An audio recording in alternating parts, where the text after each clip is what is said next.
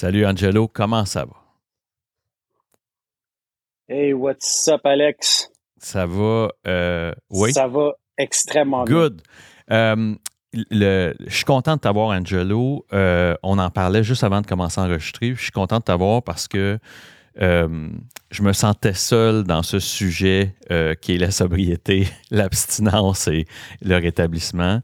Il y avait quelques collègues à moi dans cet écosystème-là des balados, des podcasts qui en parlaient, mais de voir arriver un projet, j'allais dire, étoffé, verni. Tu sais, votre projet est beau. Puis pour les gens qui écoutent le projet qu'Angelo j'allais dire, pilote avec Marie-Pierre et Jean-Claude.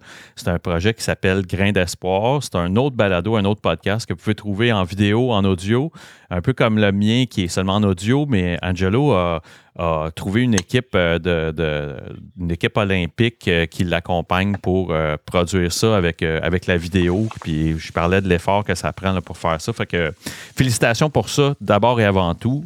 J'écoute religieusement ce que vous sortez, puis c'est extrêmement intéressant. Vous le segmentez, vous l'abordez avec des sujets particuliers. Puis moi, ça, c'est quelque chose que je fais.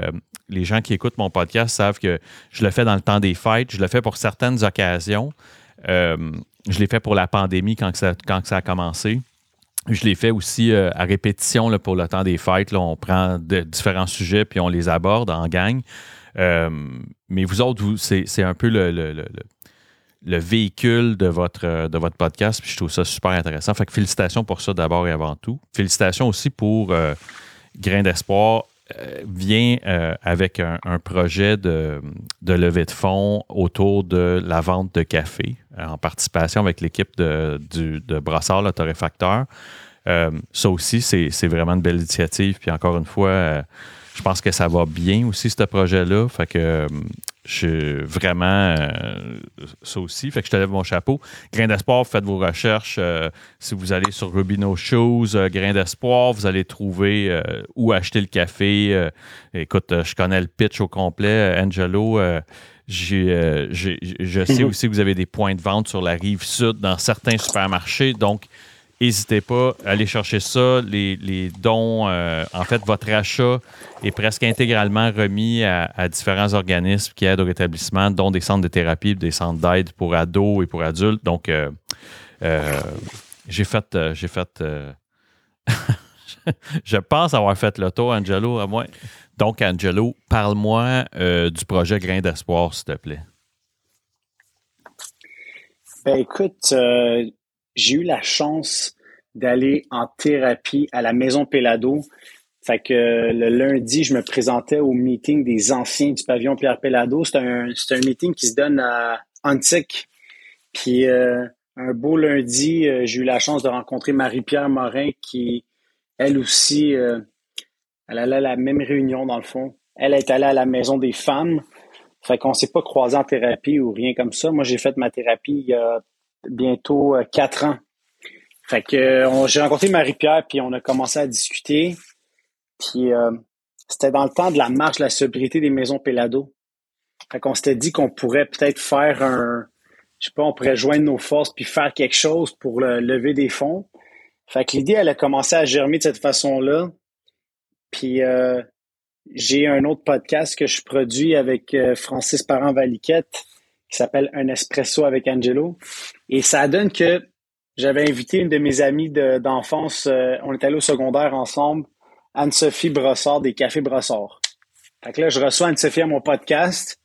Je commence à parler avec elle. Puis tout d'un coup, l'idée, elle m'est comme germée dans la tête. Je me suis dit, hey, le café, là, c'est la base du rétablissement. Tu sais, c'est comme, il y a pas, quand que ça va mal, qu'est-ce qu'on dit souvent, c'est, viens à la maison, viens prendre un café, on va parler. Mhm. Fait que moi, je sais pas, on dirait que ça m'est tout venu de façon assez comme naturelle. Puis je connaissais Jean-Claude à cause de, quand je suis passé aux Maisons Pellado, il était intervenant là-bas. Fait que j'ai comme mis tout le monde ensemble. J'ai parlé avec Anne-Sophie. Elle était déjà impliquée avec les Maisons Pellado. C'est comme le café des Maisons Pellado et de la marche de la sobriété. Fait qu'elle connaissait la cause, elle connaissait c'était quoi la dépendance. Euh, Ça s'est comme fait quasiment naturellement. Puis le but, c'était, on va en parler ouvertement, on va briser les tabous, on va briser le silence. Puis c'est ça que j'avais envie de faire, tu sais. J'avais envie de m'associer avec des personnes, puis d'en parler. Moi, je voulais que les gens voient un petit peu l'envers de la médaille, puis je voulais en parler en toute honnêteté, en toute authenticité. Puis j'avais aucune idée que ça allait prendre l'ampleur que ça allait pris, mais euh, Marie-Pierre, elle a adoré le projet. Jean-Claude, il a accepté immédiatement. Puis en quelques semaines, on a été capable de rassembler un fournisseur de café qui nous a développé un café pour nous. Mon équipe chez Rubino, je dois les féliciter puis les remercier. C'est eux autres qui sont sortis avec le branding. Moi, j'avais aucune idée que ça allait s'appeler Grain d'espoir. Euh, puis pendant que j'étais à Hawaï, mon équipe, eux, ils travaillaient. Puis sont arrivés avec l'idée du nom Grain d'espoir. Et l'agent de Marie-Pierre, l'équipe à Marie-Pierre, ils ont adoré. Dans le fond, c'était pour semer une graine d'espoir, un grain d'espoir. Et je sais pas, c'est arrivé vraiment comme ça, Alexandre. Il y avait rien, il y a pas eu des années de planification. C'était comme, j'ai rassemblé plein de beaux mondes. Je pense que ça, c'est une de mes qualités, d'être rassembleur. Puis je pense que les gens ont été surpris par mon efficacité parce que j'ai été capable de joindre plein de monde ensemble. Comme exemple, on en a parlé tantôt, mais Francis Parent-Valiquette, c'est lui le producteur. Fait qu'en fait, c'est lui qui travaille le plus dur sur ce projet-là parce que moi, là, j'ai le beau jeu, hein. Alex, je viens m'asseoir, puis je vais avoir Ben une oui, conversation sur un sujet que j'adore, qui est le rétablissement. Quand c'est fini, là, je me lève, puis that's all, mais lui, il passe des heures et des jours à monter ça. Puis comme tu sais, quand c'est visuel et audio, c'est toute une technique, là. On a 5 caméras. Il y a on est souvent 4 alentour de la table. Fait que là, tout l'audio, moi, je connais rien de ça. Francis, il m'a invité une fois à venir m'asseoir avec lui. Donc oui, c'est un projet qui coûte cher. Puis je suis content puis chanceux parce que c'est ma famille qui a décidé de supporter le projet. Puis je pense que pour eux, ben ils se disent ben si ça garde Angelo dans le droit chemin, why not? Fait que c'est un petit peu ça absolument. l'idée dans le fond, Alex.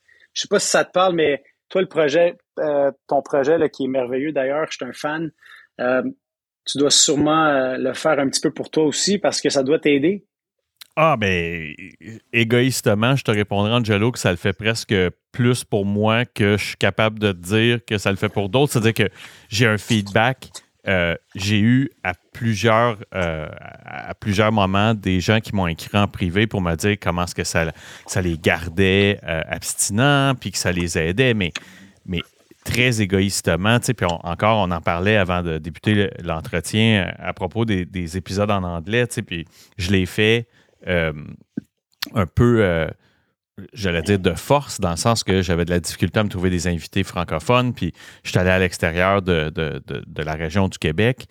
Mais ce que ça a fait aussi, ça m'a ouvert l'esprit de façon exponentielle. Tu sais, j'ai parlé avec des gens qui avaient une approche complètement différente, puis à un point tel qu'aujourd'hui, euh, j'aspire à parler à des gens que les troubles sont des troubles alimentaires.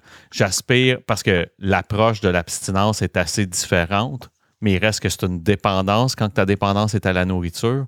Euh, mais contrairement à nous, où est-ce que c'est l'alcool et les drogues, ben, eux ne peuvent pas s'abstenir complètement parce qu'ils vont mourir. Ils doivent manger. Hey, c'est tellement bon qu'est-ce que tu dis là. Ça me parle parce que je vais pas te cacher que j'ai fait une réunion OA. OK? J'étais allé dans une réunion OA pour la première fois de ma vie. Ça, c'est Outre-Mangeur Anonyme. Puis je me suis dit, j'ai envie de faire une réunion. Puis après ça, il y avait comme un moment de discussion. Puis là, je me suis comme dénoncé. J'ai dit, hey, moi, là, je veux juste savoir, vous, là, votre problème, c'est la bouffe. Je dis, mais Mhm. là, tu peux être abstinent de manger?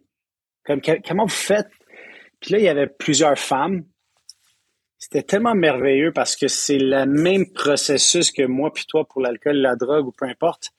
Puis eux autres, c'était la nourriture. Puis ils m'ont expliqué comment ça fonctionnait. Puis je te garantis qu'éventuellement, on va avoir un épisode spécial à Grain d'espoir sur la nourriture.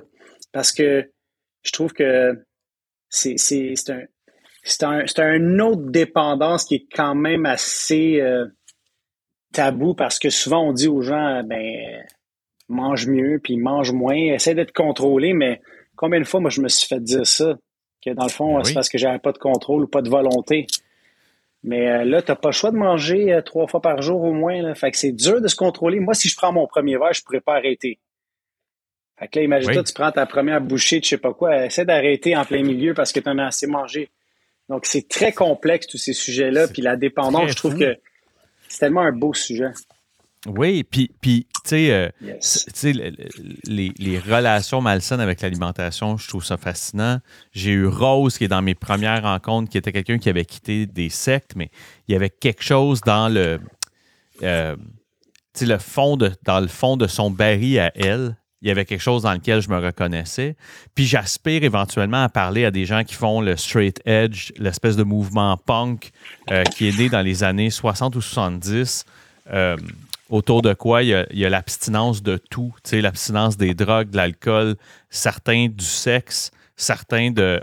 C'est le mouvement straight edge, c'est un mouvement très, très particulier, euh, unique. J'ai eu, là, je veux pas me tromper, c'est soit Marc-André ou Jean-François, j'ai eu un de mes invités qui était influencé par le mouvement straight edge. Il y a certains bands de musique punk rock qui s'affichent comme étant straight edge.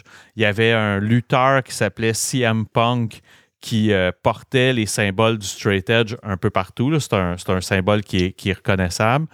Euh, et donc, je serais curieux de parler avec un vrai, là, tu sais, le real deal straight edge pour connaître plus. Donc, le podcast, effectivement, c'est ce que ça m'amène. Ça m'amène à d'autres horizons, d'autres options, d'autres approches. Comme j'aimerais parler avec quelqu'un qui fait ce qu'il appelle le Cali Sober, là, évidemment, tu vois, comme le Cali Sober, il y a 1 an, c'était intéressant peut-être de rencontrer quelqu'un qui était Cali Sober. Pour les gens qui écoutent, Cali Sober, c'était ceux qui disaient je vais m'abstenir de tout, mais je vais consommer du cannabis pour rester abstinent. Euh, donc, beaucoup de vedettes, je pense à Miley Cyrus, si je ne me trompe pas, et Demi Lovato faisaient les éloges du Cali Sober. Récemment, une de Mhm. ces deux-là, je ne suis pas sûr laquelle ou peut-être même les deux, on dit que finalement, ils n'étaient pas adeptes du tout.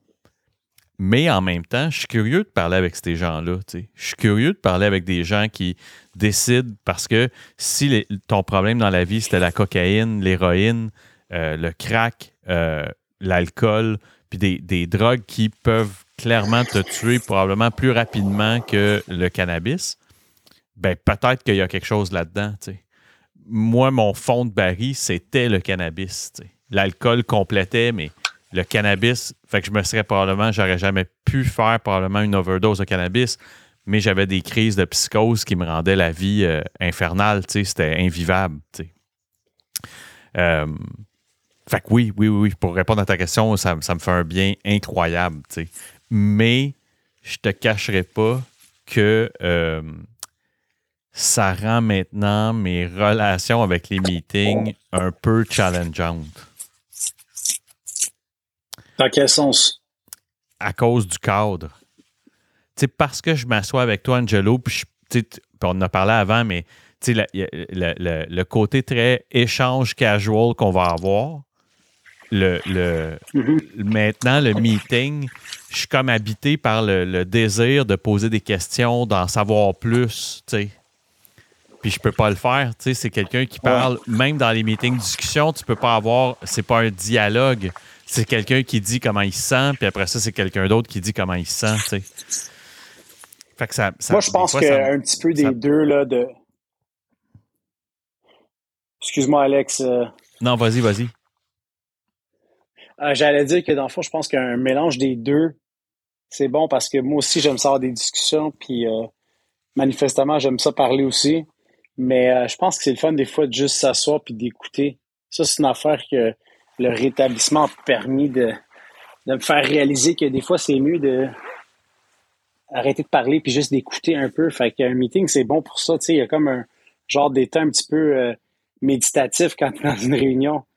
Fait que je trouve Oui. que les deux, c'est tellement différent, mais c'est sûr que si j'avais le choix de choisir de faire un podcast ou d'aller juste dans des meetings, je pense que je préférais de faire des podcasts. Ça me permettrait de rencontrer plus de monde. Puis tantôt, on a parlé des différentes méthodes. Mais vu que je fais moins de meetings, ben justement, maintenant, j'ai un sober coach.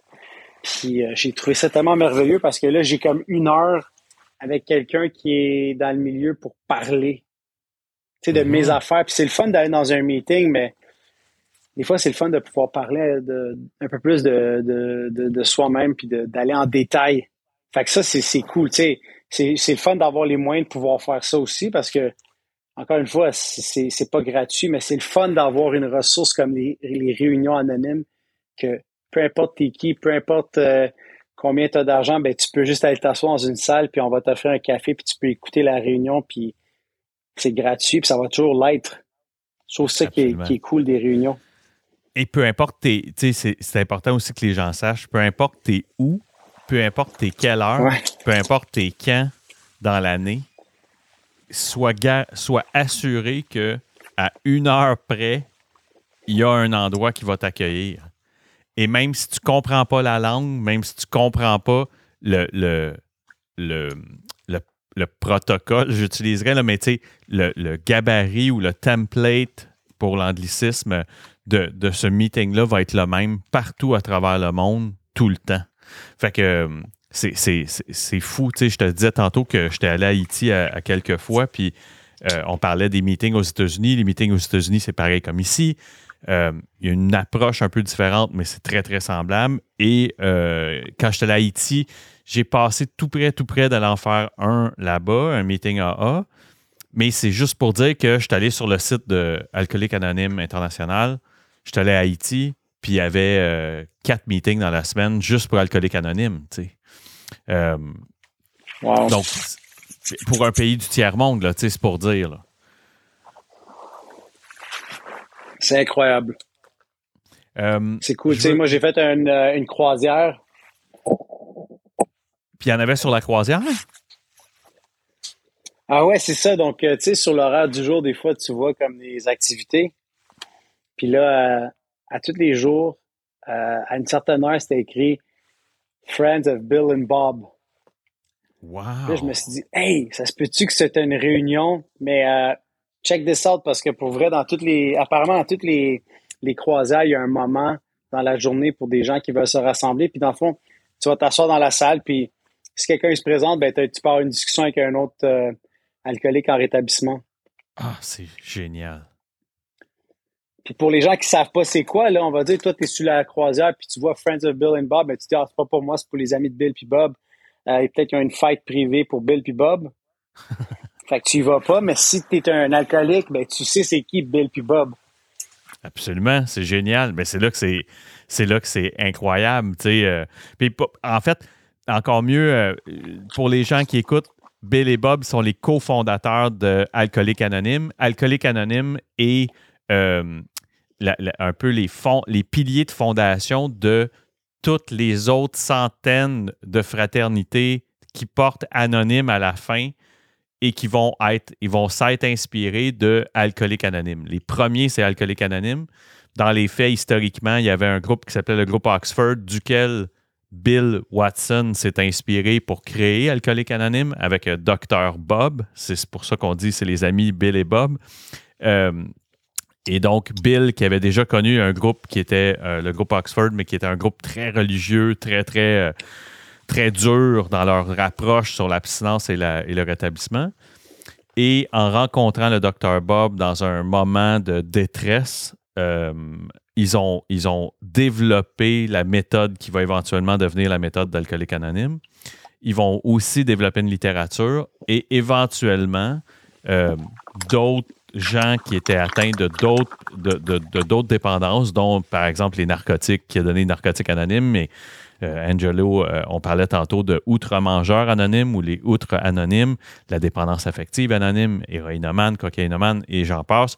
Et l'origine vient de ces deux individus-là qui étaient Bill Watson et Dr. Bob. Et donc, c'est pour ça que, de façon très anonyme, on va retrouver une réunion pour les amis de Bill et Bob, ce qui est très, en anglais, ils vont dire clever, très, très brillant. Dans chaque épisode, surtout depuis 2 ans, je demande aux gens comment ils vont, puis je veux pas oublier de te le demander, comment tu allais, mais surtout dans le contexte de la pandémie, comment vas-tu justement là, depuis ces 2 années-là où est-ce que notre vie a été chamboulée? Ben écoute, moi, je suis dans l'industrie du détail, de la vente au détail avec ma famille. On a des magasins de chaussures. Fait que c'est sûr que j'ai passé par toutes les émotions. Là. Si je me rappelle, début mars 2020, là, tu perds pas mal tous tes repères. Les magasins sont fermés.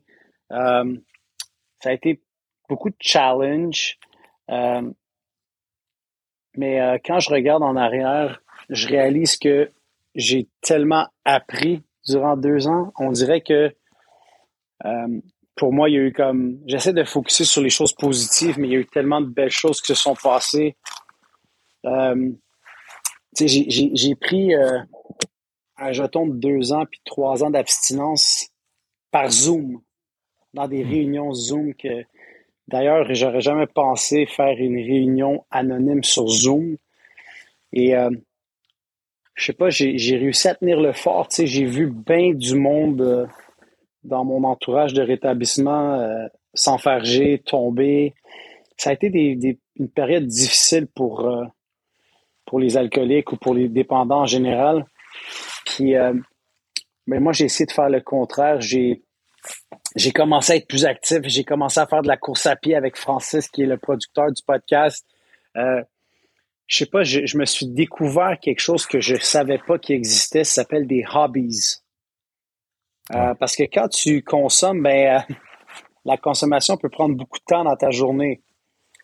Fait que tu n'as plus bien d'activités autres que ben souvent le travail, consommer, la famille, mais il reste pas beaucoup de place pour des me moments.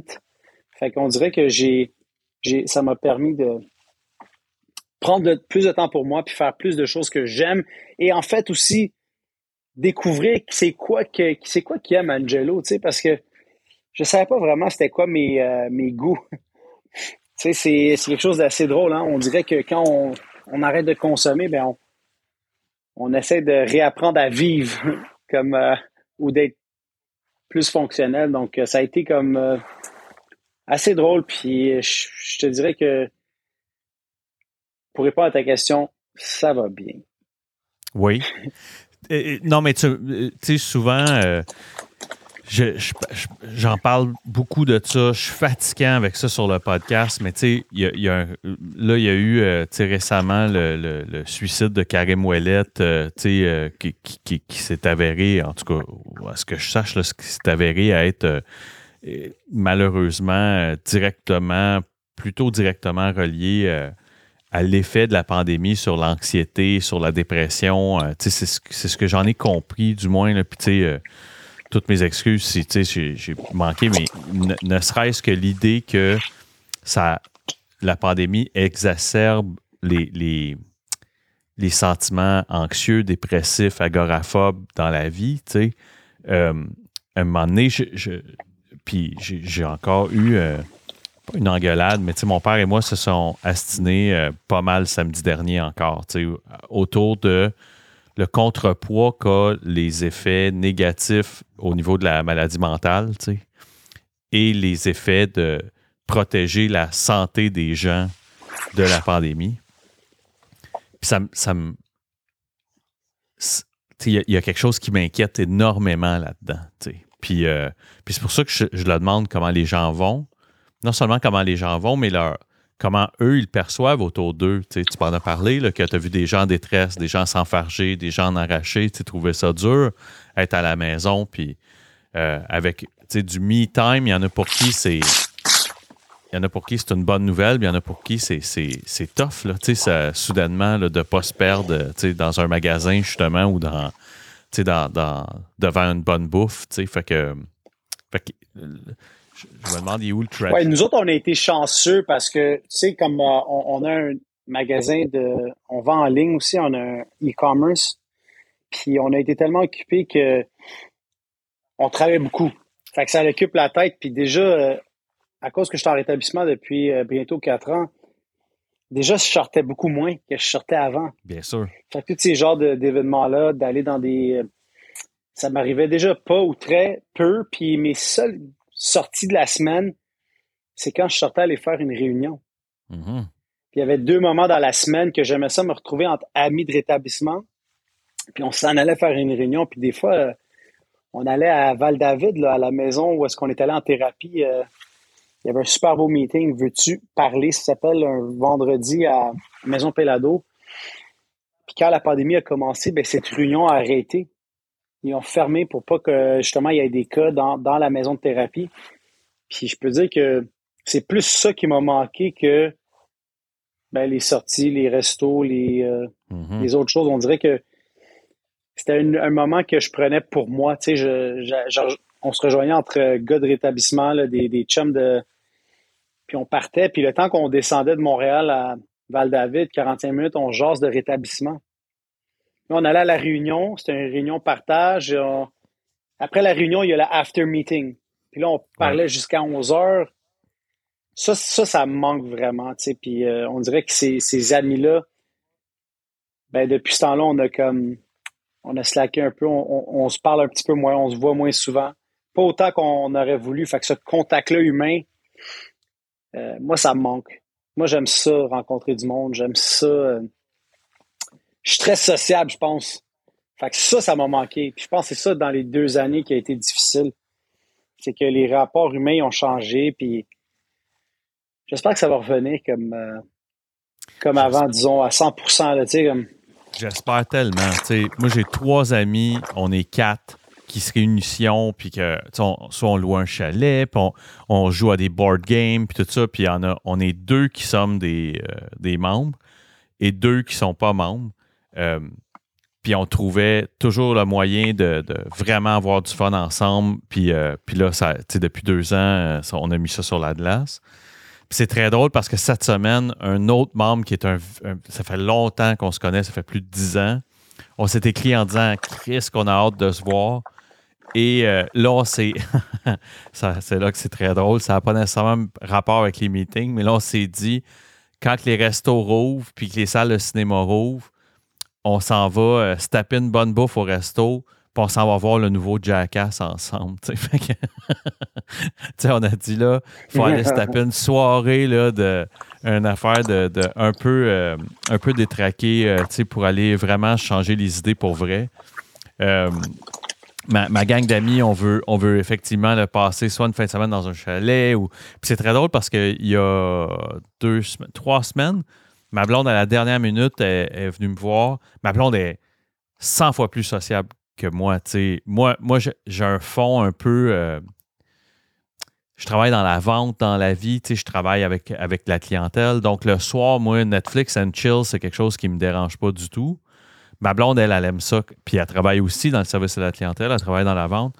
Mais elle aime ça, elle continue ça, les 5 à 7. Puis, ma femme, c'est pas une membre.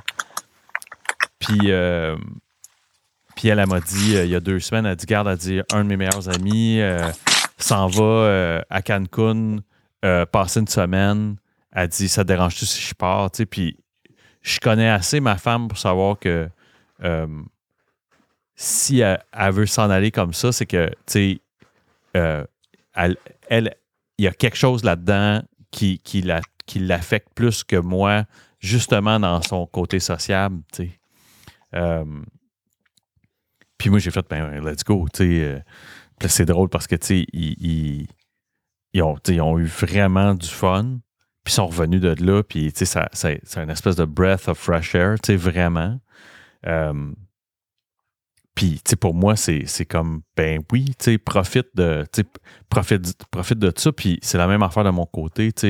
On parle de probablement essayer de louer quelque part pour justement recréer. Mais comme tu dis, d'après moi, ça va être long revenir à 100% de comment on était. D'après moi, ça va être très, très, très long. Parce qu'il y a des gens qui vont avoir été marqués par ça. Fait que ça va être dur de revenir à exactement comment c'était avant.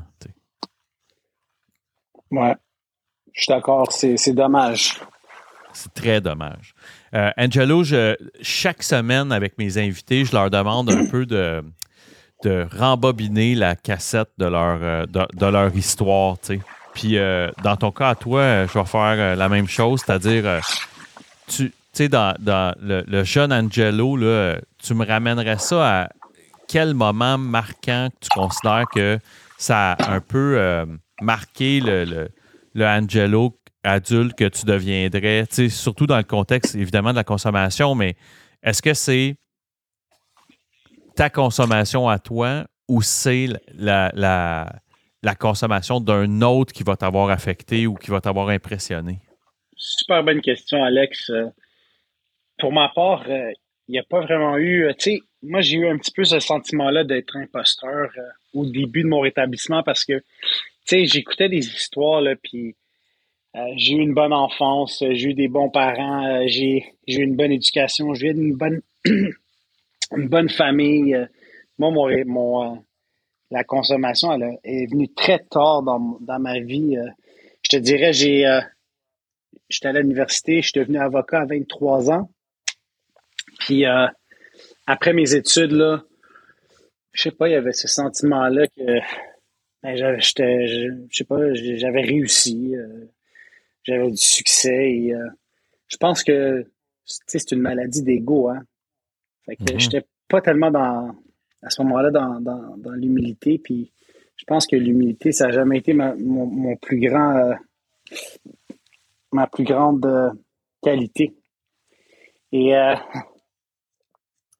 ben, c'est ça, comme étant jeune avocat, dans sa tête, on pense qu'on a réussi, puis on commence à profiter de la vie, je dirais, à savourer les choses Invincible qu'on un pense peu, que Angelo?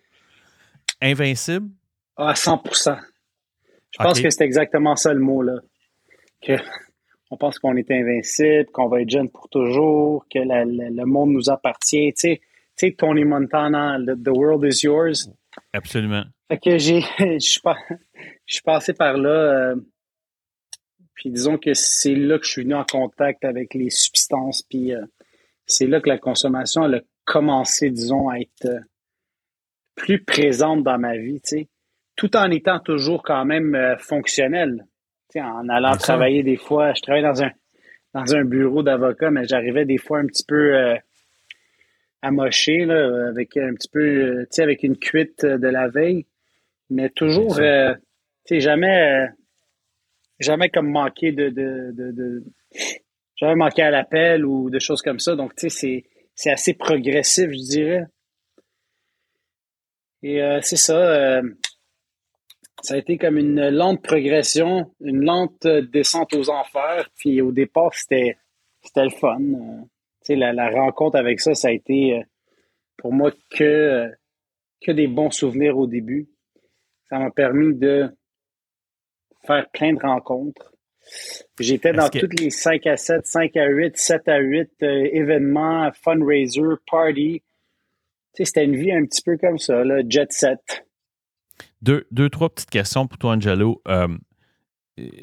Est-ce que dans ta fratrie ou même dans ta famille, est-ce qu'il y avait des bons buveurs? Y avait-tu des gens que, tu sais, mettons, je sais pas moi, un oncle qui était, tu sais, un peu almost legendary known as le gars qui boit beaucoup. Est-ce qu'il y avait ça autour de toi? As-tu des souvenirs de ça?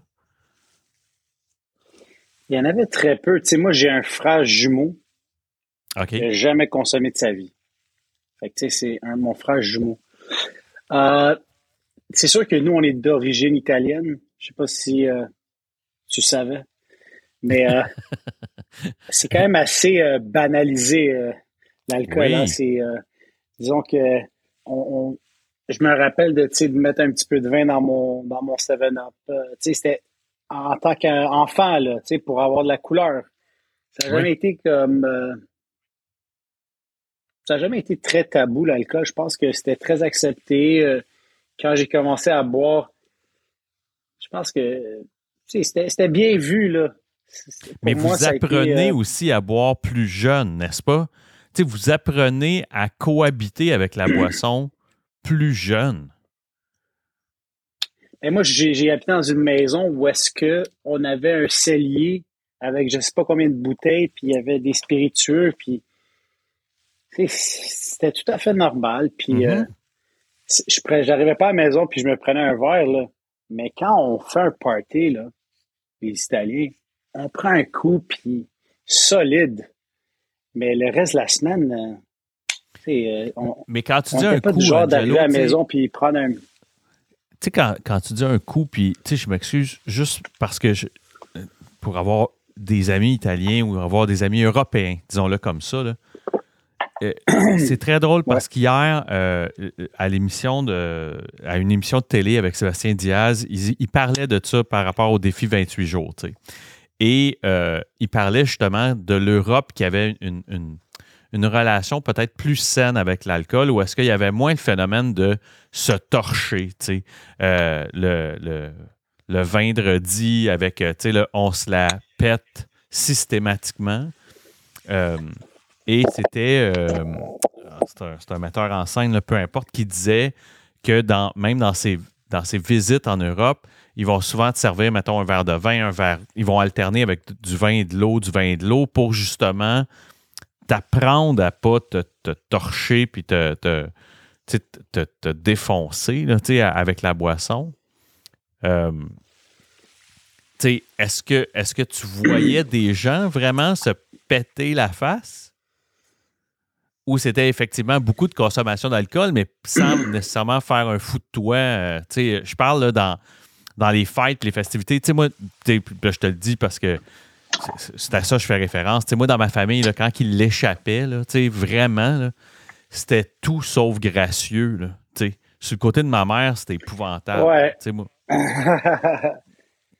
Je peux imaginer que, tu sais, nous autres, de mon bord, là, moi, l'expérience que j'ai eue, c'était souvent associé à une célébration. Puis, de mon expérience, euh, on buvait beaucoup, mais c'était le fun. Là. Ça tournait jamais comme dans quelque chose de disgracieux, comme tu as dit.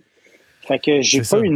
une relation comme bizarre avec l'alcool en grandissant. Puis, c'était toujours comme pour célébrer, pour se récompenser. Fait que ça a été beaucoup associé à ça, je pense, dans mon cerveau. Fait que ça a été une grosse dissociation à faire, tu sais. Parce que le réflexe était belle journée aujourd'hui, est-ce qu'on prend une bouteille, est-ce qu'on pop le champagne, est-ce que on vient de avoir une grosse journée, tu sais, je sais pas, on vient de battre un record de vente de je sais pas quoi. Ça a été très difficile de dissocier ça ce moment-là, surtout un accomplissement à hey, la récompense, ça doit être comme un verre ou de l'alcool.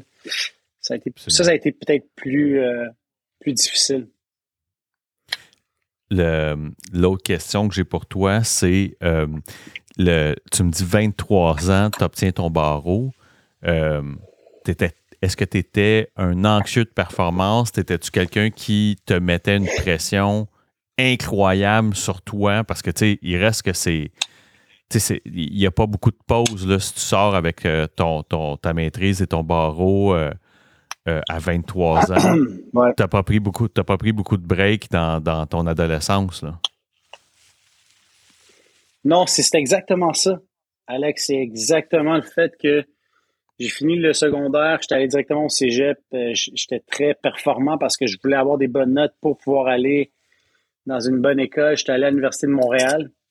Puis déjà à l'époque, mes amis appliquaient puis ils étaient refusés, ils étaient sur une liste d'attente. Fait que moi, quand j'ai été accepté, j'avais 19 ans. Peut-être que j'étais pas prête à 19 ans à aller en droit, tu sais. Fait que c'était très sérieux comme faculté. Puis il y avait pas beaucoup de monde là-bas qui était là pour niaiser, là. Fait que je pourrais dire qu'on n'a pas eu des belles soirées arrosées, mais disons qu'on c'était trop focusé sur la performance puis réussir. Puis Mhm. je pense que une des choses, c'est, tu sais, quand tu viens d'une famille d'immigrants, mon père il est venu ici, il n'y avait rien. Il n'y avait pas d'éducation. On dirait qu'on le fait beaucoup pour eux, the legacy, pour la famille. Fait que, tu Absolument. sais, je me rappelle quand j'étais allé chercher mon diplôme, là, mon bac, mon grand-père puis mon père étaient dans la salle. Mon grand-père maternel puis mon père. Puis, tu sais, j'avais jamais vu autant de fierté dans leurs yeux, tu sais. On dirait que je l'ai fait pour eux, là, tu sais. Fait que pour moi, je pouvais pas abandonner, là. Ça, c'est un de mes traits de caractère qui, dans la consommation, m'a pas aidé. Mais disons que quand je commence quelque chose, là, j'abandonne pas jusqu'à temps que je vais jusqu'au bout. Puis je suis par nature un peu excessif. Tu sais, quand j'aime beaucoup. Tout ce que je fais, je le fais beaucoup. Fait que ça, c'est quelque chose que j'ai appris à me connaître. Mais les comportements, là, je pense que je les avais, ça faisait longtemps, mais pas vraiment d'anxiété ou de choses comme ça. Puis je sais qu'il y a beaucoup de monde parmi nos fraternités qui vivent de ça. Puis moi, là, je sais pas, je vais toucher du bois, mais c'est jamais quelque chose que j'ai ressenti comme l'anxiété. Mais par contre, je peux dire que j'avais plein de peur. Ouais. La peur de décevoir, la peur de pas réussir, la peur d'être ridiculisé. Ça, c'est des sentiments que j'ai eus, puis je pense que j'ai encore beaucoup. Parce qu'ultimement, j'ai réalisé que moi, j'étais un grand sensible. Ça, c'est quelque chose que j'ai découvert avec le rétablissement, c'est que souvent, j'avais l'air impulsif puis colérique, mais finalement, c'est parce que j'étais tellement sensible, puis moi, là, ça sort de même, mais j'ai appris à me connaître. Tu sais, c'est ça que ça m'a amené, autant le programme que les différentes thérapies. J'ai fait 2 thérapies de 21 jours, puis j'ai pas été en thérapie pour apprendre à arrêter de consommer. Tu sais, j'étais allé là-bas pour carrément apprendre à vivre, Ouais. apprendre à gérer mes émotions, apprendre à vivre sans consommer. Fait que je pense que c'est ça que ça m'a amené, le rétablissement. Puis aujourd'hui, je dis ça à des gens, là, puis je pense qu'ils me disent, il est fou, là, mais je leur dis, hey, je suis fier d'être un dépendant, je suis fier d'être alcoolique. Mais c'est un guidebook, là. Tu sais, c'est vraiment un livre d'instructions sur vivre. Tu sais, si t'étais pas vivable, puis si t'étais pas vivable, puis tu ne savais pas vivre, quand tu finis par mettre cette étiquette-là, il y a quelque chose d'intéressant parce que soudainement, on commence à te montrer comment devenir quelqu'un de acceptable, responsable et productif pour utiliser la littérature d'un autre groupe. En même temps, tu sais, c'est des gens souvent comme moi en consommation, j'étais égoïste. Ben oui. Fait que moi, le programme, ce qui m'a appris, c'est comment devenir altruiste, comment être, tu sais, selfless, penser aux autres. Plus tu donnes, plus tu reçois. Puis, ben oui. Oh my God, c'est comme quelque chose, ça, là. Qu'est-ce que tu viens de dire, là? Moi, je pensais toujours que fallait que j'en reçoive plus que j'en donne. Puis si t'avais pas quelque chose à me donner, là, comme toi puis moi, à soir, là, on n'aurait pas eu une conversation si j'avais pas quelque chose en retour, tu sais. Ben oui. Là, aujourd'hui, ma vision des choses, c'est j'essaie d'en donner plus que j'en reçois. Puis on dirait que c'est fucké, là, mais j'en reçois plus que j'en donne. Ouais, puis tu y arrives jamais. Fait que, je sais pas. Tu y arrives jamais. T'es comme, damn, tu sais, je veux. Non, il y a tellement d'affaires que je voulais dans ma vie, puis que j'essayais tellement fort d'avoir, puis j'étais pas capable. Puis on dirait depuis presque 4 ans, il y a des choses qui arrivent de façon naturelle. Puis, tu sais, tranquillement, pas vite, quand toi, tu changes, les gens alentour de toi commencent à changer. Bien sûr. Puis même les gens que t'aimes, mais que des fois, tu avais des relations un petit peu à couteau tiré, mais finalement, toi, tu changes, puis là, les gens autour de toi, ils commencent à évoluer. Fait que ma relation avec ma famille... Soit ils changent, mais vraiment... soit ils changent, mais tu sais, je vais flipper un peu ça. Tu sais, mon ex, la mère de mes plus vieux enfants, quand je suis sorti de thérapie, après 1 an, ça a pris fin. Parce que, tu comprends, la dysfonction qui était préétablie dans notre couple, elle n'a pas survécu. Tu sais, parce que là, soudainement, je m'occupais de la vaisselle, je m'occupais du lavage, tu sais, je prenais mes responsabilités. Fait que là, tu sais, tout le jeu, par exemple, de une des dynamiques, mettons, de couple de la culpabilité, ça ne fonctionnait plus. La dynamique de... la culpabilité, c'en est un gros là, dans les couples dysfonctionnels, mais Fait que là, je n'étais pas capable, tu sais, je n'avais plus besoin de ces munitions-là, ou en tout cas, ces munitions-là ne marchaient plus contre moi. Puis le couple n'a pas survécu. Fait que, tu sais, en amitié, c'est un peu la même affaire. Tu sais, quand tu te mets à. Tu sais, vois les gens s'éloigner. Tu sais, il y a des gens qui s'éloignent, puis que soudainement, ils veulent pas t'entendre parler de rétablissement ou ils veulent pas t'entendre parler de comment tu vas bien, puis tu te réveilles, puis tu es de bonne humeur. Tu sais, ils sont comme, pas encore. Ouais, mais c'est ça. Puis, tu sais, faut être prudent parce que si je peux te parler un petit peu là, de mon parcours, c'est j'ai fait une première thérapie, puis en 2017, et j'étais pas vraiment prête. Tu sais, j'ai fait une thérapie pour ma famille parce qu'à un moment donné, ben, ils ont découvert que j'avais un problème qui était beaucoup plus profond que qu'est-ce qu'ils pensaient. Et à un moment donné, suite de circonstances, on m'a conduit carrément, on m'a amené en Un genre thérapie. d'intervention, Puis Angelo? au départ, moi, j'ai eu le droit à une intervention OK. familiale. Puis, tu sais, je parle de quelque chose d'extrêmement personnel, puis j'en ai pas parlé souvent en dehors peut-être des salles, mais tu sais, j'ai eu le droit à l'intervention familiale, puis c'est la première fois de ma vie que je me rappelle que mon père m'a posé la question directement, puis j'ai répondu que oui, j'avais un gros problème. Parce que les autres, il y avait des soupçons, puis ils avaient entendu parler par des personnes que j'avais un problème de consommation, Je veux puis juste ouvrir la parenthèse, c'était Angelo. Je veux assez juste drôle. ouvrir la parenthèse. Tu sais, tu m'as dit que tu sortais avec ton barreau, puis tu vas me voir venir, là. Tu es sorti Oui, avec ton barreau, tu étais avocat, tu travailles dans un cabinet d'avocat. Qu'est-ce qui te ramène à la business familiale? super bonne question. Ben, en 2011, j'ai eu l'opportunité de réintégrer l'entreprise familiale suite à un rachat d'un partenaire. OK. On avait eu un partenaire pendant quelques années dans l'entreprise qui était une autre entreprise qui était plus grande que nous. Et à un moment donné, mésentente, puis on décide de racheter le partenaire puis de redevenir 100% en contrôle de l'entreprise familiale. Puis j'ai reçu un appel de ma famille puis ils m'ont dit il y avait besoin aussi de capital pour refaire Bien le. sûr. Puis je me rappelle qu'à ce moment-là, ben on n'était pas où ce qu'on est aujourd'hui, donc c'était quand même difficile. Et moi, j'ai décidé de quitter le bureau puis de tout miser sur l'entreprise familiale.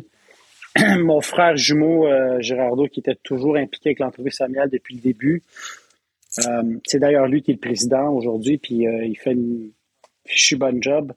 C'était-tu convenient? On a essayé de Je te reprendre. pose une question un peu, peut-être un peu personnelle, puis c'est toi qui me. Tu me réponds, tu me réponds pas, là, ça, c'est toi.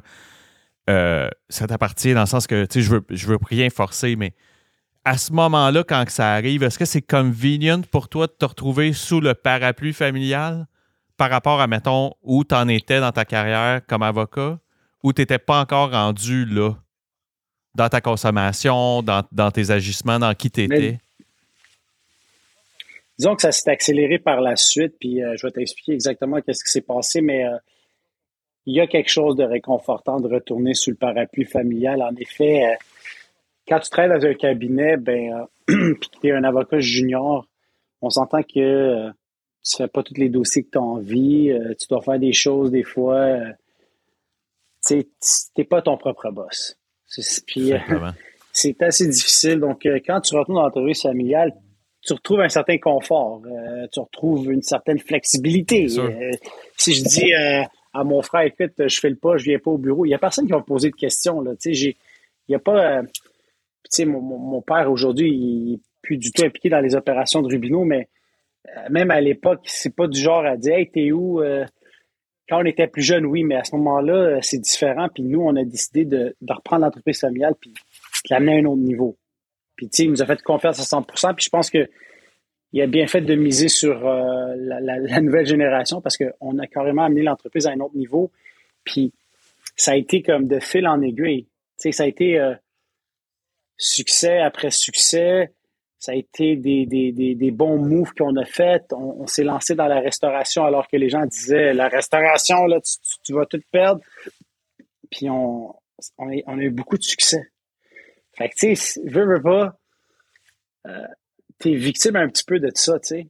Ça devient une pression parce que euh, quand tu reprends une entreprise familiale, les gens disent « Hey, t'es chanceux, tu sais. Ton père, là, il t'a donné ça. » Mais en même temps, c'est un couteau à double tranchant parce que tu as une pression. Si tu veux C'est tellement pas clair. planter, tu veux pas être celui qui va dire moi j'ai pris J'ai ça puis détruit je l'ai amené l'entreprise à familiale. zéro. C'est ça. Tu veux pas être ce gars-là. Ouais. C'est ça. Tu sais, le legacy, là, c'est nous autres qu'on l'a détruit. Fait que nous, il y avait cette pression-là de vouloir vraiment réussir puis bien faire. Puis je pense que il y a eu beaucoup de bons moments puis aussi des moments plus Fait que difficiles, mais ce que tu me dis tu sais, aussi, Angelo, c'est comme deux axes qui se croisent.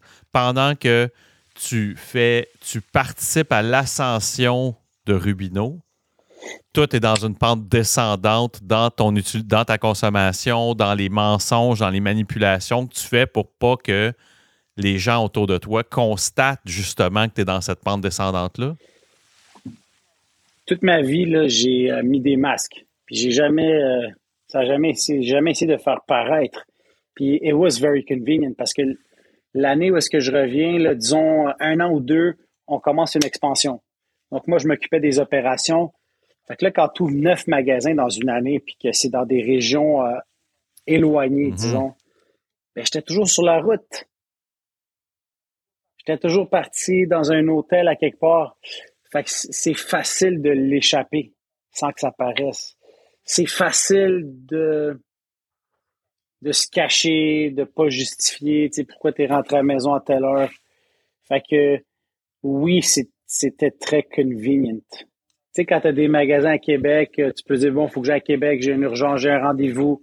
Là, tu pars 2 jours, puis il n'y a pas personne qui va t'attendre à la maison. Mais comme il n'y a personne qui t'attend Puis là-bas, tu sais, là-dedans, dans le sens qu'il n'y a personne qui dit à 9h15, voyons, t'étais pas ici à 9h, tu sais, tout, ça marche, c'est un shell incroyable. Tu sais, t'as le shell de faut que j'aille à Québec. Ben oui, c'est vrai, Angelo, faut qu'elle s'occupe du bureau de Québec ou des magasins de Québec.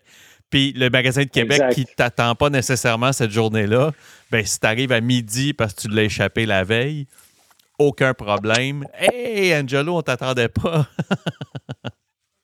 Moi, j'ai été extrêmement créatif là-dedans, puis j'ai réussi à, tu sais, que ça fonctionne, puis que tout le monde était comme content. Puis je pense que ça amène pas juste du négatif à la Ben non. consommation. Des fois, tu deviens comme créatif, tu commences à avoir plein d'idées. Tu sais, des plans d'affaires à 5 heures du matin, puis à 3 heures du matin, j'en ai fait plein.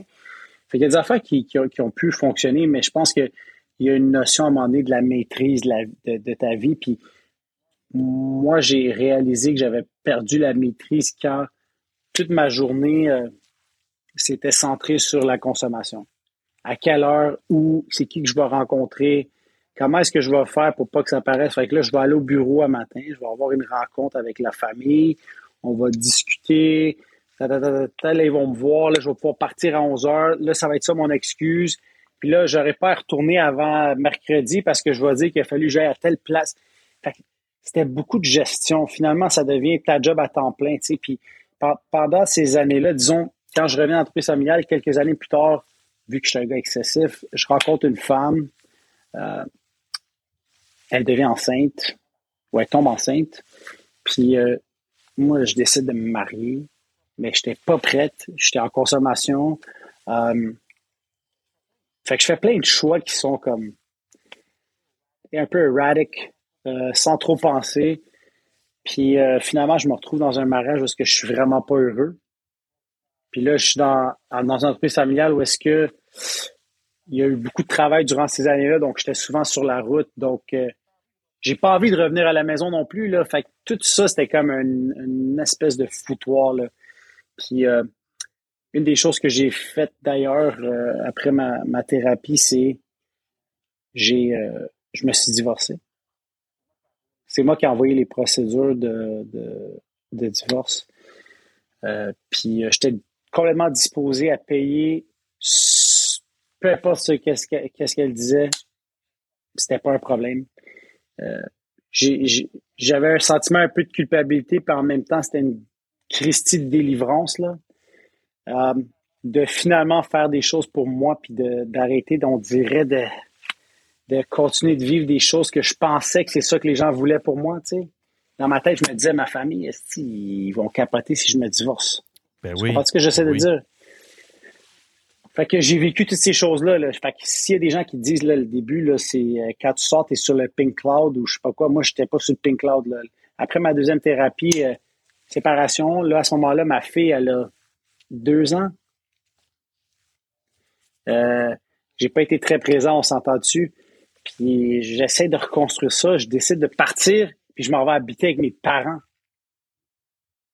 Puis ça prend beaucoup d'humilité, là, on va dire à 33 ans, 32 ans, de retourner vivre avec ses parents. Puis je me sentais comme en sécurité parce que la personne qui faisait le plus peur, c'était moi. Fait que c'est à ce moment-là que j'ai décidé de vraiment mettre de l'effort dans mon rétablissement. C'est là que j'ai décidé de vivre le programme. Puis, il y a tellement de choses qui se sont passées qui sont en même temps un peu inexplicables que j'aimerais te partager. C'est lors de ma dernière réunion là, en thérapie, le mardi soir, il y a une réunion à la Maison Pellado qui est une réunion AA. Là, le mercredi, je sortais. Et il y a un homme qui vient partager à Pellado, puis son nom, c'était Joe. Ce gars-là, il est venu sur ton podcast. Joe A. Wow. Ça dit quelque chose, Joe Alvarez. C'est Higher Powered Academy. Absolument. Parce que lui, il parle de rétablissement ouvertement. Fait qu'il vient partager à Pellado. Puis, est-ce que ça m'a comme... son message m'a comme vraiment rentré dedans. Non seulement je me suis reconnu, puis c'était en plein ce que j'avais besoin d'entendre avant de sortir parce que j'avais tellement de crainte et de peur. Ben, ce gars-là, 2 semaines plus tard, j'étais à mon magasin au plateau Mont-Royal. Il y avait une vente trottoir. C'est le début de l'été. C'est fin mai, début juin. Ils font toujours un genre de sidewalk sale. Gros soleil. Là, il y avait plein de monde. C'est le party. Les gens commencent à boire. Puis moi, j'étais en pleine séparation, comme je t'ai expliqué. Puis ça allait pas bien. Puis là, je me suis juste dit, hey, ils m'ont dit de confier puis de demander de l'aide. Puis j'ai juste envoyé ça en haut. Puis j'ai dit, écoute, s'il y a quelque chose dans l'univers, si Dieu t'existe, envoie-moi un signe parce que moi, je sais pas si je vais être capable de résister.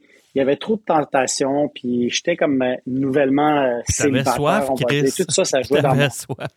Ouais, carrément. Puis il y avait à peu près 20 000 personnes sur la rue Mont-Royal. Je sais pas si tu as déjà allé dans une vente trottoir. J'ai déjà habité coin de la Roche et Mont-Royal, fait que je sais de quoi tu parles. OK, ben écoute, moi en ce moment, je suis Chambord et Laurier. Okay. En ce moment, je suis au plateau, là. Fait que je regarde au coin de Mont-Royal puis Papineau, puis je reconnais Joe, le gars qui avait partagé il y a 2 semaines le mardi soir. Puis je viens juste de demander un signe. Fait que là, je suis parti, puis j'étais allé le voir. Puis j'ai dit « Hey, Joe! » Là, il a comme fait le saut parce que je l'ai comme surpris un peu, puis je suis quand même assez imposant. Je suis 6 pieds 3, 230 livres. J'ai dit « Joe! » Là, j'ai dit « Je suis un membre. » J'ai dit « J'ai besoin de ton aide. Si je t'ai entendu partager, je viens juste de finir une thérapie. Est-ce que ça va pas bien? » Puis je sais pas, ce gars-là, il est tellement spirituel. Il m'a regardé, il m'a dit « Viens ici. Non. T'as-tu un gros livre? Ouais. OK, si t'es sérieux, viens me voir jeudi à mon bureau à Laval. » Il m'a donné son numéro, son adresse. Puis le jeudi, j'ai commencé à faire le travail dans le gros livre. Puis ça, c'était un petit peu comme on avait dit en pré-entrevue, là. C'était, tu sais, the old school way de faire tes 6 étapes tout de suite. Puis, tu sais, Joe, c'est ça qui m'a appris. C'était, les meetings, c'est vraiment le fun, mais c'est pas ça le programme. Il y a le programme, puis le meeting, ça te met de pratiquer le programme, mais il faut vraiment que tu suives les étapes, puis il faut que tu les fasses. Fait que à chaque semaine, là, on se rencontrait 2 heures. Fait que ça a été ça qui m'a aidé, Alex. Il n'y a eu rien d'autre qui pouvait m'aider que d'avoir rencontré un autre alcoolique ou un dépendant en rétablissement, puis que cette personne-là a décidé de transmettre un message qu'elle-même, elle avait reçu de quelqu'un d'autre. Puis la seule condition que cette personne-là, que Joe m'a donné, c'est il faut que tu transmettes le message à un autre. faut que tu me promettes que si je fais ça avec toi, faut que tu le transmettes à un autre. Ça m'a tellement touché. Je me suis tellement senti comme, hey, là, j'ai un hostie de T'as but une dans la vie. mission. Là, Ben oui. là, j'ai un vrai purpose. Là, j'ai une mission. Il y a quelqu'un qui m'a confié une mission divine. Puis là, j'ai le pouvoir de transmettre puis d'aider vraiment quelqu'un à s'en sortir. Changer la vie de quelqu'un Puis, comme quelqu'un l'a changé pour toi. ouais. J'ai une question pour... Puis j'ai eu la chance de vivre ça. J'ai eu la chance de le vivre. Là. Vas-y, excuse. J'ai une question. Qu'est-ce qui a fonctionné dans ta deuxième thérapie qui n'a pas fonctionné dans la première? C'est quand que je l'ai fait pour moi. Tout simplement. Quand je suis retourné en thérapie la deuxième fois, là, le 1er mai 2018, il était 7 heures du matin. J'étais en consommation, j'étais dans ma voiture, je conduisais. Puis je me rappelle que j'avais l'envie de mourir. Puis j'avais pas envie d'aller à la maison parce que je n'étais pas encore rentré depuis 24 heures. Fait que je voulais éviter une confrontation avec mon ex. Je voulais pas aller au bureau parce que là, s'il me voyait arriver comme ça, elle allait se dire qu'il allait voir parce qu'oublie pas, j'avais fait une thérapie 6 mois avant. Là. Ça a été 6 mois entre les deux. Fait que j'avais comme nulle part où aller. Puis il y a juste eu cette idée-là que c'était comme that's it, esti, I hope j'espère que c'est ma dernière journée. Puis j'ai eu d'autres signes comme ça. Puis je sais pas pourquoi j'ai appelé à Pelado. C'est moi qui ai appelé. Puis il y a eu quelqu'un qui a répondu aux maisons Pelado, là, c'est une maison de thérapie.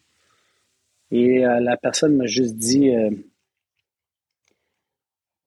qu'est-ce que j'avais besoin d'entendre. Puis à ce moment-là, la deuxième chose que j'ai faite, c'est que j'ai appelé mon frère, puis j'ai décidé d'être honnête avec lui. Puis d'y dire que j'étais sur une rechute, puis ça allait vraiment pas bien parce que tout le monde pensait que depuis ma première thérapie, c'était réglé, là, j'étais guéri. Là. Puis j'ai été capable de mentir puis me cacher parce que moi, les meetings, j'allais consommer. Mais les gens pensaient que j'étais dans un meeting. Fait que ça a été très difficile de reconstruire ce lien de confiance avec la famille. Mais j'ai décidé à partir de ce moment-là de juste être honnête. Puis j'ai vraiment montré ma vulnérabilité. Puis j'ai demandé de l'aide. Puis j'ai été chanceux parce que mon frère, il a été là pour moi. Tu sais, il m'a pas jugé. Il m'a dit, OK, on va tout faire ce qu'on peut pour t'aider. Puis à partir de ce moment-là, le lendemain, je suis rentré en thérapie. Ils m'ont accepté à Pelado. Au début, ils m'ont dit, on n'a pas de place. J'ai dit, si je rentre pas maintenant, je rentre plus jamais. Puis finalement, ils m'ont appelé, ils m'ont dit qu'il vient demain matin à 9 h. Puis c'était que j'avais peur. Puis à ce moment-là, je me suis dit, là, je vais mettre tous les efforts. Autant que j'ai mis d'efforts dans la consommation pour me détruire, là, je vais mettre tous ces efforts-là dans mon rétablissement. Tu sais, à ce moment-là, j'ai décidé de mettre mon rétablissement en priorité. Oui, c'est ça. Tu devenais la priorité de... ton bien-être devenait la priorité numéro 1 dans ta vie. Tu sais. Oui, parce qu'avant ça, c'était quoi? La business, l'argent, le ci, Puis à un moment donné, je me suis dit, si je suis pas capable de me choisir moi puis mon rétablissement, je pourrais plus être là pour ma fille, je pourrais plus être là pour la business, je pourrais plus être là pour ma famille, je pourrais plus être là. Fait que ça a été comme un choix qui a été quand même assez simple à ce moment-là. Puis quand je l'ai fait vraiment pour moi puis pour peut-être les bonnes raisons, ça a été incroyable parce que quand je suis arrivé en thérapie, là, je m'étais dit, moi, je le connais déjà, le programme, puis ci, puis ça, mais j'ai vu toutes les choses d'une façon différente, d'un œil différent. On dirait que tu l'écoutes pas avec les mêmes oreilles exactement. Donc, tu as l'impression que c'est carrément un autre atelier que tu n'as jamais fait ou je sais pas quoi. Encore, mais Angelo, il y avait quelque chose de comme moi, j'ai pas fait plus qu'une thérapie, puis j'ai pas rechuté, tu sais, thank God. Là, moi, j'ai eu... Moi, là, la peur a été un gros moteur dans ma vie. T'sais. C'est la peur qui a fait que je me suis pas fait prendre par la police ou que j'ai pas été avec. Parce que dans les amis d'enfance, j'en ai qui ont frayé maintenant avec le côté criminel. C'est la peur qui a fait que je suis pas allé me hang out avec ces gens-là. La peur a souvent été un moteur. Et la peur m'a habité quand je suis sorti de thérapie. J'avais peur de la rechute. Beaucoup, j'ai encore peur de la rechute. Ça me fait peur des gens que j'ai... Mais je peux te dire quelque chose? Les gens qui me disent, là, quand ils finissent, là, ou qui sortent de thérapie, qui ont peur, disons que j'ai bien plus d'espoir pour eux que ceux qui sortent puis ils sont comme, Un bulletproof. je suis Ouais, guéri. Hey, ça va tellement bien, là. Je te dis, là, je me suis jamais senti comme ça. Ça me fait peur. Ben oui. Puis j'essaie de leur dire de façon douce que, écoute, en ce moment, ça va bien, mais ça se peut que ça aille mal. Puis j'espère que tu vas être prête. Parce que souvent, quand ça va bien, ça va bien. Mais quand ça commence à aller mal, le rétablissement, c'est pas long qui prend le bord. Puis tu sais, c'est pas long que tu reprends le vieux chemin que tu connaissais. Là, notre cerveau est un petit Une peu... vieille trail tapée. On est... La vieille trail tapée, exactement. C'est genre, tu sais, l'eau, elle va aller vers la trail. Ben, c'est tranquillement pas vite, on va reprendre le même pattern. Puis c'est pas long, hein? On commence à reprendre les mêmes petits comportements. On commence à rappeler les gens qu'on avait comme mis de côté. Puis on se dit, c'est correct que cette fois-ci, je suis en contrôle. Puis c'est pas long que tout ce que ça prend, là, puis d'après mon expérience de la rechute, là, tout ce que ça m'a pris, ben, en tout cas pour moi, là, ça a été juste reprendre un verre. En me disant, regarde, ça fait 3 mois, 4 mois, j'ai pas consommé. J'ai pris un verre, c'était fini. Puis, j'étais plus capable de m'arrêter. Ceux aussi, tu sais, quelques années plus tard, ceux qui me font encore plus peur que ceux qui rechutent une fois puis qui apprennent de leurs leçons, c'est les rechuteurs en série. Il y en a pour qui, là, ça les rend invincibles, tu sais. Que là, tu leur parles, puis c'est comme s'ils se rendaient pas compte que ça les détruisait quand même. Tu sais, fait que... Mais c'est ça, des fois, il faut que tu frappes ton bas-fond, right? Moi, il y a un gars que je connais qui a fait une thérapie. Il venait de sortir. Quelques semaines plus tard, il vient de rechuter. En fin de semaine, il est rentré à l'hôpital en psychiatrie. Puis, il a vraiment eu peur. Il pensait que c'était la fin. Fait que, tu sais, des fois, tu penses que t'es bulletproof, mais ça prend juste une mauvaise soirée, puis toute ta vie peut changer. Là. Complètement. Fait que, tu sais, j'essaie de sensibiliser les gens, puis d'ailleurs, avec notre podcast, on a fait un épisode avec Étienne Boulay sur la rechute. Puis c'est pas quelque chose qu'il faut minimiser, une rechute. Il faut pas dire, hey, c'est correct, si tu fais une rechute, l'important, c'est que tu reviennes. Faut pas minimiser ça. Ça peut être assez dévastateur. Mais ça peut être mortel. Puis il y en a pour qui c'est mortel. Plusieurs. Puis tu sais, c'est quelqu'un m'avait déjà dit, puis c'est une statistique qui est documentée, mais que pour chaque porte-clés de 5 ans qui va être remis, tu sais, chaque célébration de 5 années d'abstinence et de rétablissement qui va être célébrée, il va s'être distribué au moins 10 000 porte-clés du nouveau. Fait que, tu sais, il ne faut pas penser que c'est un blessing qu'on soit capable de garder notre établissement puis notre abstinence en santé. T'sais. Puis d'ailleurs, puis là, ça fait... Je t'ai gardé trop longtemps, Angelo, avec moi. Puis, tu sais, pour les gens qui écoutent, on a eu des petits problèmes techniques. Ça a été long avant qu'on débute tout ça. Une des dernières questions que je demande à mes invités, c'est toujours, là, 3 ans et demi plus tard pour toi, Angelo, quotidiennement, là, ça ressemble à quoi une diète saine d'abstinence, de sobriété et de rétablissement? Tu sais, qu'est-ce que tu dois faire pour occuper ta tête, ton corps, ton esprit, pour garder cette abstinence-là, ce rétablissement-là en santé? Hey, j'adore ça, ta question, parce que je pense que il n'y a pas une personne, on est tous différents, tu sais, puis il n'y a pas une personne qui le vit de la même façon. Fait que c'est cool que tu poses la question parce que des fois, on en parle, puis ça peut être une suggestion, une idée pour quelqu'un de dire, hey, je vais peut-être essayer ça, tu sais. Moi, c'est sûr et certain que je me suis fié beaucoup à vous autres quand j'ai commencé. Je me suis fié aux autres. Toi, qu'est-ce que tu fais? Hey, ça fait 5 ans que tu es abstinent. C'est quoi que tu fais? C'est quoi ton secret, tu sais? Fait que j'ai pris plein de suggestions, puis j'ai fait un beau melting pot. Donc, c'est sûr qu'il y a eu des réunions. C'est sûr qu'il y a eu de vivre le programme, de faire un programme d'étapes. Je parle des 12 étapes. Il y a eu ça. Pour moi, c'est à chaque jour, j'essaie de faire mes gratitudes. J'ai fait ça pendant longtemps. J'essayais d'écrire 10 gratitudes le matin. En me levant, là, 10 choses pour lesquelles je suis dans la gratitude. Puis, même si je vivais comme plusieurs difficultés au début de mon rétablissement, le rétablissement, c'est pas linéaire. Hein. Tu vas continuer à vivre des difficultés. Fait que juste ça, esprit que ça m'a aidé. Tu sais, juste de penser à hey, je suis en santé. Hey, là, en ce moment, j'ai 2 enfants.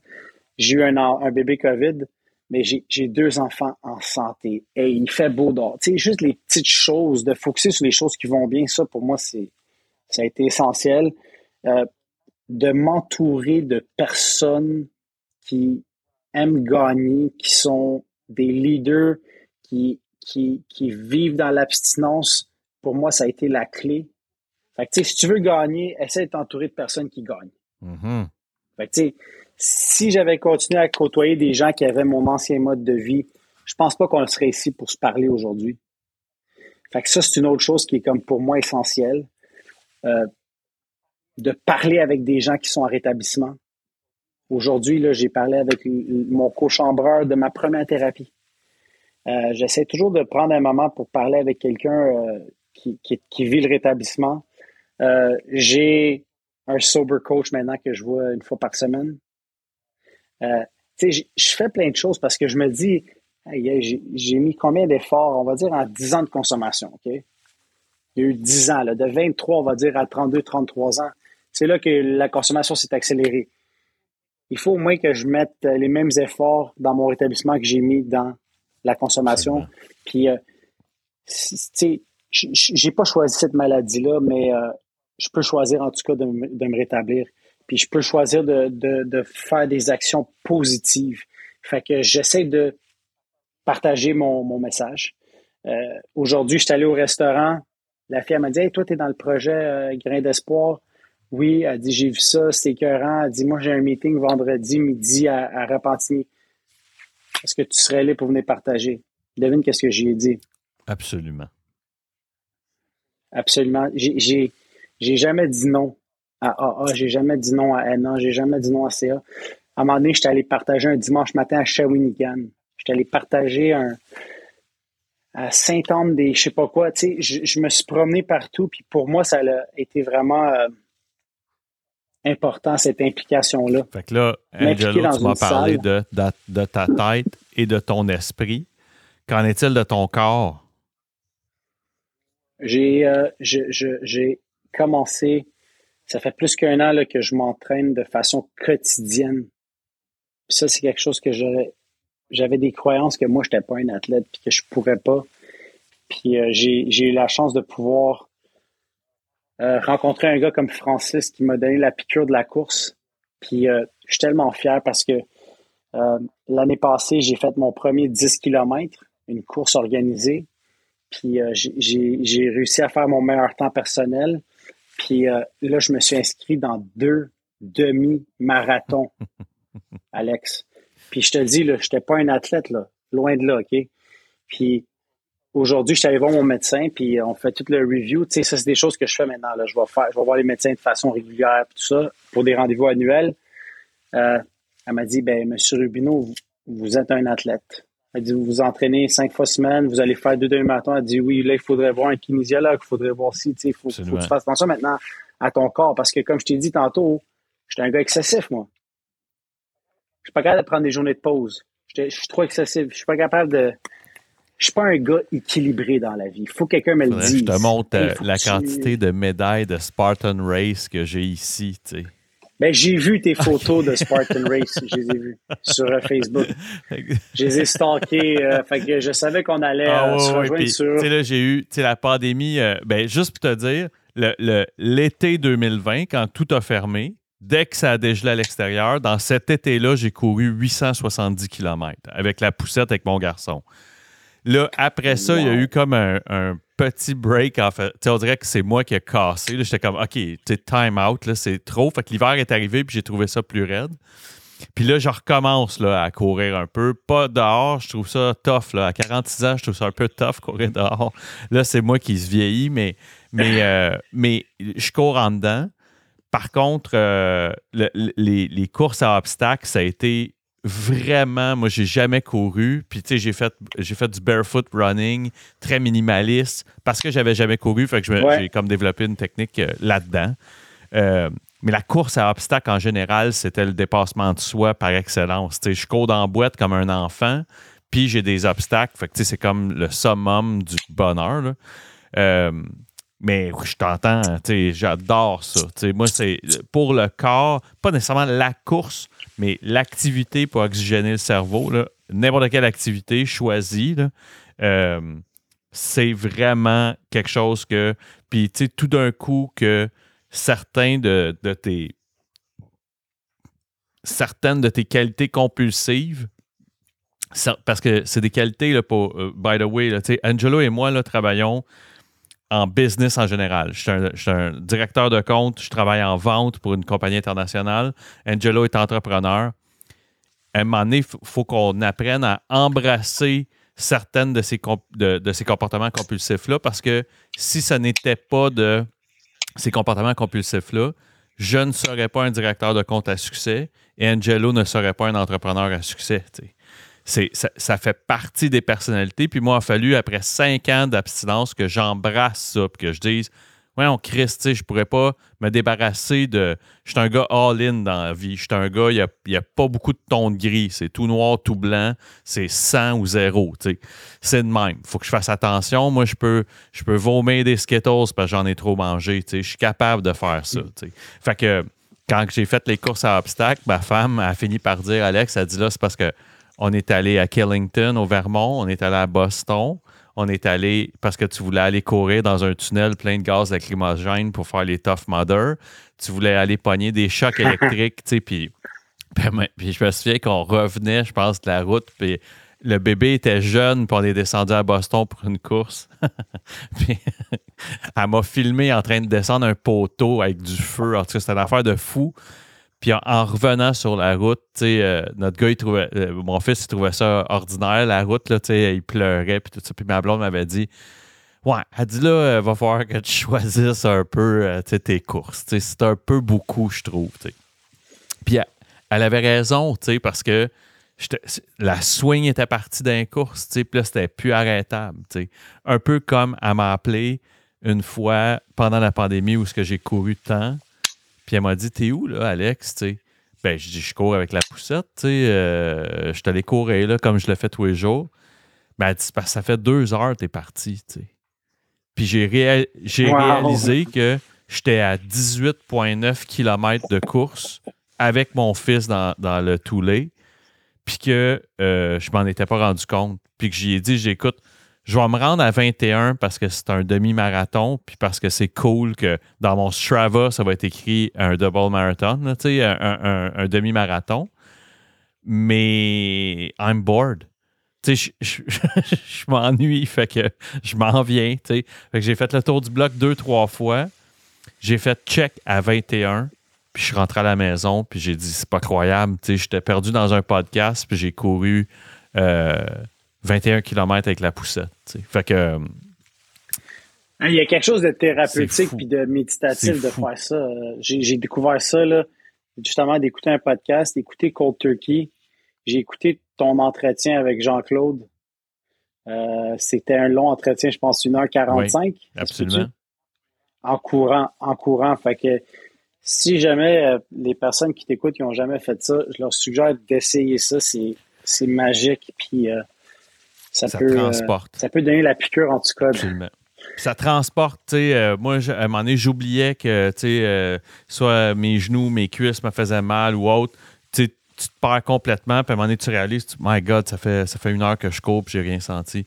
Angelo, quand je conclue là-dedans, il y a plusieurs choses. La première, peut-être rappeler aux gens Grain d'espoir, ton podcast. Grain d'espoir, le projet de café avec le brossard, le torréfacteur brossard. Tout ça se trouve sur rubinoshows.com/grain d'espoir. /espoir. ESPOIR, juste espoir. Puis là, vous allez avoir tous les détails. Vous pouvez acheter du café en ligne. Naturellement, tous les fonds vont pour payer des thérapies à des gens qui n'ont pas les moyens Moi, j'ai été chanceux d'aller dans une des meilleures thérapies sûrement au Québec, comme toi, à Jean-Lapointe. Moi, je suis allé à Maison Mhm. Pélado. Mais il y a des gens qui n'ont pas les moyens de se payer une thérapie. C'est rendu C'est cher, très hein. dispendieux. C'est entre 4 500 à 5 500.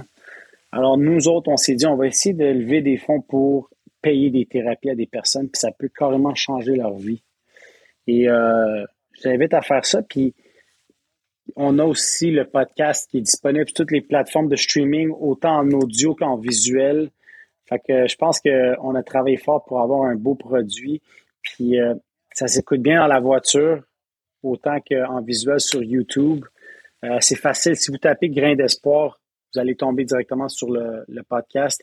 C'est sur la chaîne YouTube de Rubino. Et le podcast, ben, c'est sur une chaîne séparée. Là, c'est Grain d'espoir, autant Apple Podcast, Spotify et toutes les autres plateformes que vous aimez. Fait que pour ça, encore une fois, je dois juste remercier Francis Parent-Valiquette parce que c'est lui qui travaille le plus fort, je pense, dans ce Et qui projet-là. est un Les autres, on des, est là, et puis on qui est un des s'amuse. podfathers, là, si je comprends bien aussi. Là. Ça fait une secousse qui fait ça, lui, du podcast, Francis. C'est. Ben, écoute, moi, je le connaissais parce que lui, il avait fait la programmation de notre premier site web transactionnel. Lui, c'est un programmeur à OK. la base.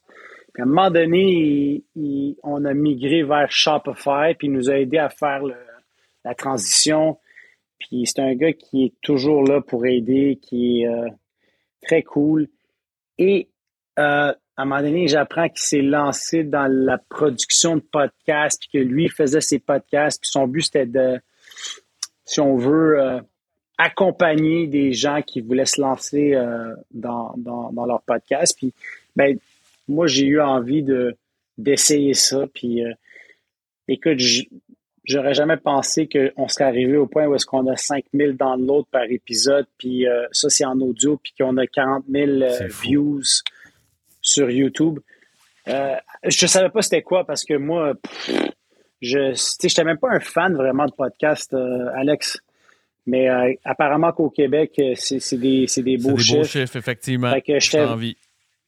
j'étais vraiment fier du travail parce que quand j'ai commencé de façon naïve, j'ai dit, nous autres, là, on va avoir 10 000 views sur YouTube. Puis, tu sais, Francis, il m'a regardé, tu sais, puis il y avait beaucoup d'empathie, mais quand on s'est rendu là, puis peu importe la façon qu'on s'est rendu là, right, j'ai réussi par la bande à rencontrer Marie-Pierre. Elle a vu le projet qu'on faisait de podcast. Elle a dit, c'est donc ben hot. Ça lui a donné l'idée. Tu sais, il y a eu comme plein de circonstances, sauf que, hey, on s'est rendu là. Fait que Ah non, pour mais ça, je suis vraiment moi, reconnaissant. Angelo, Puis, je veux juste te dire que, tu sais, on en parlait avant qu'on commence l'enregistrement. Tu sais, moi, là, j'ai commencé ce projet-là, tu sais, avec une bobine de duct tape, puis, tu sais, un budget assez modeste dans un contexte de podcast, là, je veux dire, là, tu sais, avec le budget personnel modeste de Cold Turkey pour Cold Turkey par Cold Turkey, là, tu sais. So, tu sais, one man army, geeky un peu, qui check ses affaires, puis qui finit par lancer ça, tu sais. Merveilleux, le projet, mais, tu sais, que tu mettes la sobriété sur la carte parce que vous êtes un trio génial et qui avait en plus un reach. Moi, là, tu sais, c'est hats off puis kudos to you guys. Tu sais, vraiment, tu sais. Parce que dans l'exercice de. ben, j'apprécie ça parce que il y a des gens qui. Moi aussi, je suis du type quand il y a des gens qui font quelque chose de bien ou qui ont un certain succès, à être content pour eux. Puis il y a d'autres mondes qui sont juste comme jaloux ou comme ils ont du ressentiment ou ils pensent que tu sais, les autres, c'est mieux ou ils auraient pu le faire. Mais c'est vrai que c'est plus difficile qu'on pense. Puis moi, je te lève mon chapeau parce que tu fais tout seul, Alex. Puis honnêtement, tu as une job à temps plein, t'es papa.